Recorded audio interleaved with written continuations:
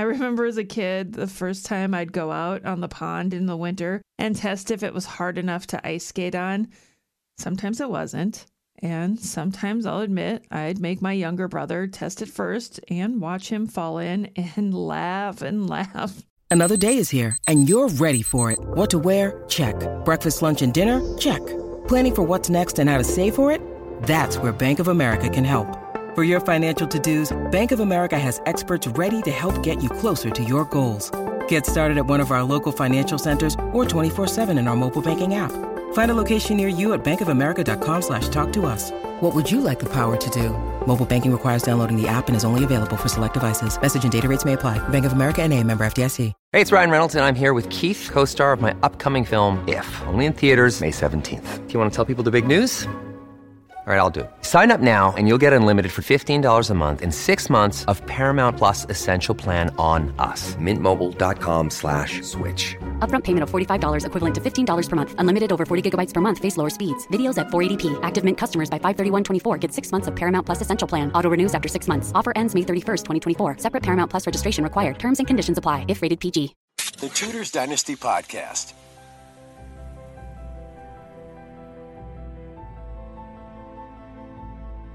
Hello and welcome back. I'm Rebecca Larson.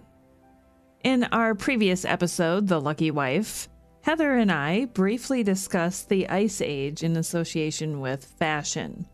This led me to dig a bit deeper to find some hidden nuggets about the little Ice Age to share with you. But before I get into that, I want to give a big shout out to Fern Jameson. Hi, Fern. You guys, Fern is 94 years old and loves the show. She especially enjoyed the part about Anne of Cleves' funky toes in the last episode. And Fern, I've been doing this a long time, nearly 6 years, and that's the best answer that anyone has ever given me to any question on the show. I can always count on Heather to throw in a zinger and catch me off guard, so I'm glad you enjoyed that. Fern was turned on to the show by her granddaughter, Katie Ray, and I thought this is quite wonderful that she listens, and I wanted her to know that it means a lot to me and to the rest of the team. Katie Ray, thank you so much for sharing this great story with me. And Fern, thanks for listening too. All right, let's learn a little bit of background first about the Little Ice Age. So the dates definitely vary. But I think most agree that it lasted from the 14th century to the 19th century. And that from 1314 to 1317, the cooler temperatures damaged crops and led to failed harvests, which the consequences would be a great famine. Not only did the Thames freeze over, but many large rivers throughout Europe did as well, as did the Baltic Sea. So how did our plucky English folk during Tudor times deal with this? Well, in the Tudor period, they used the frozen Thames as a thoroughfare from one side of the river to the other. And records mention that Henry VIII and Jane Seymour crossed the Thames while it was frozen. However, there's speculation as to whether they physically crossed the iced-over river or whether they crossed over the frozen Thames, maybe by way of the London Bridge. Chronicler Charles Risley even mentions that due to the ice, the royal procession made their way through London by way of riding, as there were no boats able to use the river at this time. But there is nothing to say specifically that they rode horses over the ice. And really, Henry VIII was pretty aware of his mortality at this time, so I'm not so sure that he would want to take that risk. But an interesting side note, his daughter, Elizabeth I, in 1564, is said to have walked across the ice and even played archery on it. With religion and superstitions ruling the world, the medieval and early modern people really looked for signs in everything around them. You can imagine what they were thinking about a frozen river. Now, at the beginning, I mentioned some hidden nuggets. These people who lived during this time saw divine providence through signals in the waters. These would alert them to imminent changes. An example? Well, on the 21st of April, 1659, two strange fish appeared in the Thames near the Tower of London. One had a head like a large black bull, having the perfect shape of his head and horns. Can you picture this? And the other was in the shape of a mermaid, whereby the creature had the head and chest of a perfect female form, and the bottom in the form of a fish with many scales. As these creatures traveled down the Thames, caught in fragments of ice until they reached the ocean and were released by the river.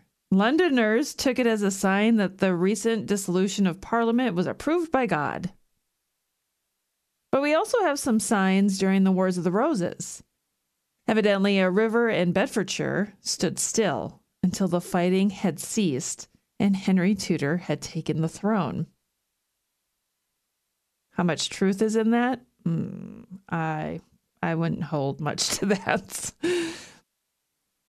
When you need mealtime inspiration, it's worth shopping Kroger, where you'll find over 30,000 mouth-watering choices that excite your inner foodie. And no matter what tasty choice you make, you'll enjoy our everyday low prices, plus extra ways to save, like digital coupons worth over $600 each week. You can also save up to $1 off per gallon at the pump with fuel points. More savings and more inspiring flavors make shopping Kroger worth it every time. Kroger, fresh for everyone. Fuel restrictions apply. And with the Thames freezing over 27 times from James VI the First all the way up to George III, the frost fairs were created. Now, I thought this was really cool. The first frost fair occurred in 1608 in an effort to bring people together to distract them from the terrible weather and to lift their spirits. Now, traders were set up on the ice, selling souvenirs, which could be customized with names and dates of the fair that the Londoners attended. By 1683, the Frost Fair had become quite the event. Writer John Evelyn described its popularity by saying that coaches piled from Westminster to Temple and from several other stairs to and fro, as in the streets, sled sliding and skeets, a bull baiting, horse and coach races, puppet plays, and interludes, cooks, tippling, and other lewd places. So it seemed to be a bacchanalian triumph or a carnival on the water. They even lit fires that sat within their tents, resting on top of the ice. Now, for those of us who live in cold weather climates, I think we can appreciate the effort that they put into this. I often complain that when our local Frost Festival, which actually is happening right now, I often complain that they don't have enough fun activities for me to enjoy. Instead, they have things like a chili cook-off or a quilt contest. And I'm like, can we have a snowball fight or maybe something fun? This sounds like it was actually a lot of fun, and what a great distraction for everybody. But as you know, playing on the ice is not always safe, is it?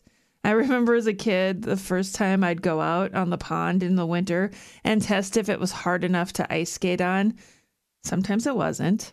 And sometimes I'll admit I'd make my younger brother test it first and watch him fall in and laugh and laugh. But then I'd also panic and get him home as quickly as possible. If you asked him now, he would surely tell you that was 100% the truth. But I loved that part of winter. I loved the playing on the ice part, so I can imagine how much Londoners enjoyed this ability to have some fun. But in fact, tragedy did occur at the Frost Fair, and in 1739, a large chunk of ice cracked and gave way, sending people, tents, and businesses into the Thames. You can imagine how that ended. Of course, the excessive cold, frozen rivers, and frost weren't all fun and games. It also caused food shortages, famine, and even an influenza outbreak. It put several trade-type jobs out of business, such as boatmen, bricklayers, carpenters, which meant that they weren't able to provide for their families, and they had to resort to begging through the streets and even through the frost fairs, asking for help. and there are many times in English history where beggars could be jailed.